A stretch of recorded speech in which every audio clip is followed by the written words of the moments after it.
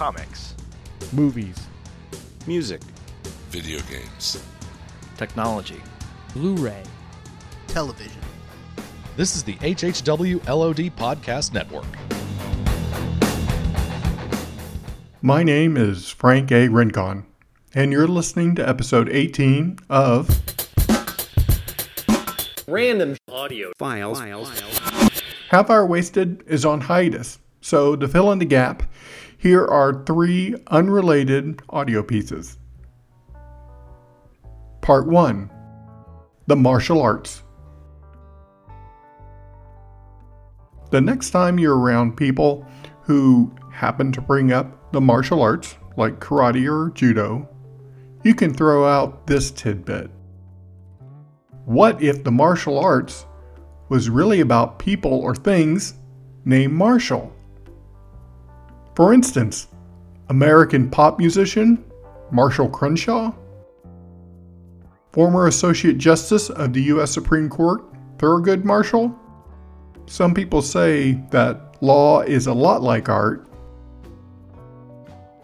Frank Marshall, producer and director of films such as Arachnophobia and Congo.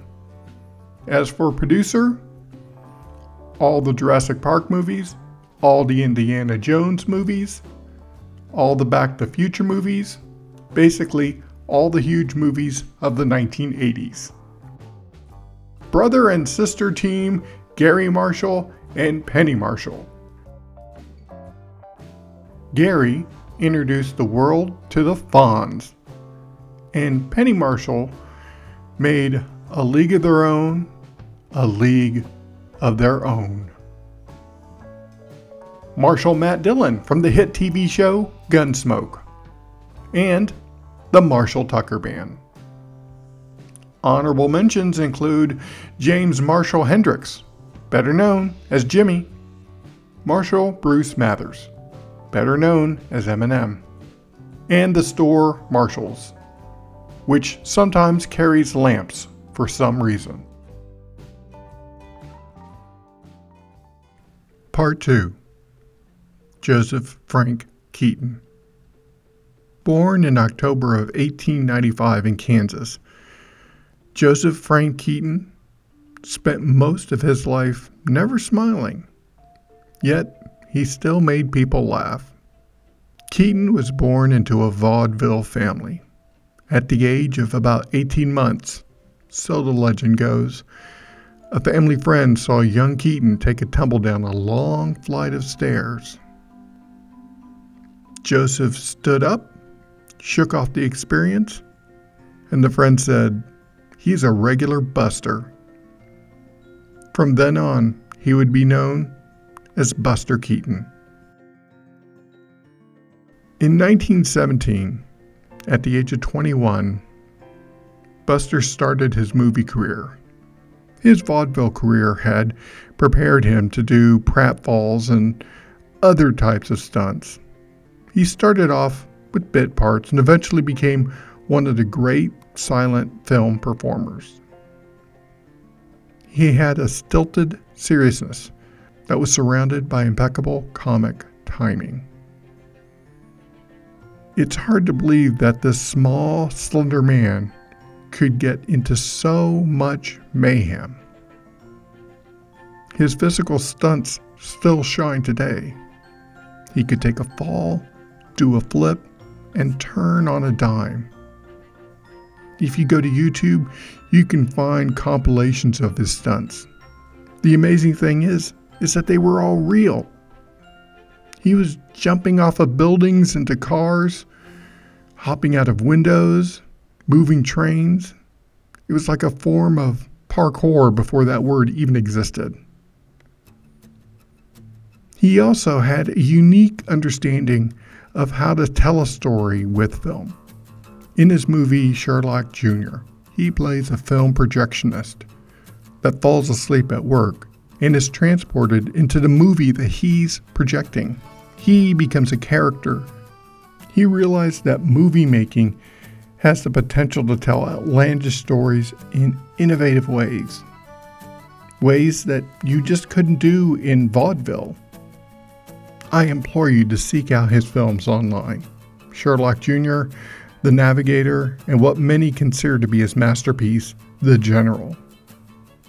And when you do sit down to watch some of his movies, just take a moment to marvel at what you're seeing on screen. Those jumps, those flips, those stunts, they're all real.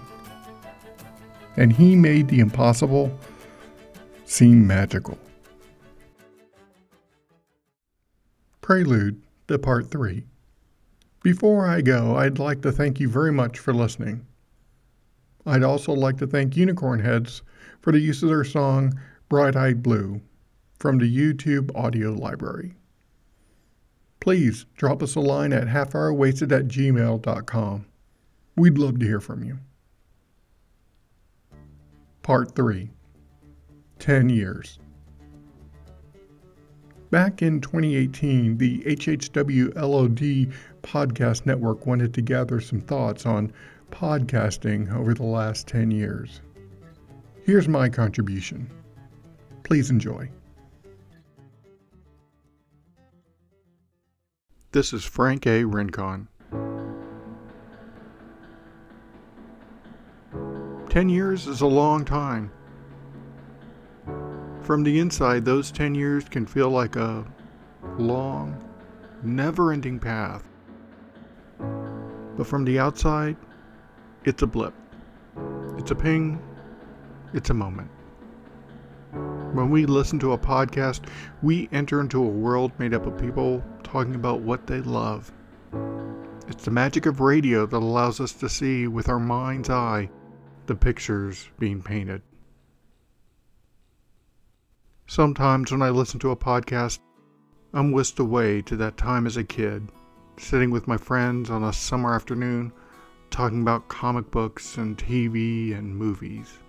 As I head home after a long, hard day of doing nothing, I glance up and I see a band of clouds stretching across the afternoon sky, reflecting the yellow, the gold, and the purple of the setting sun.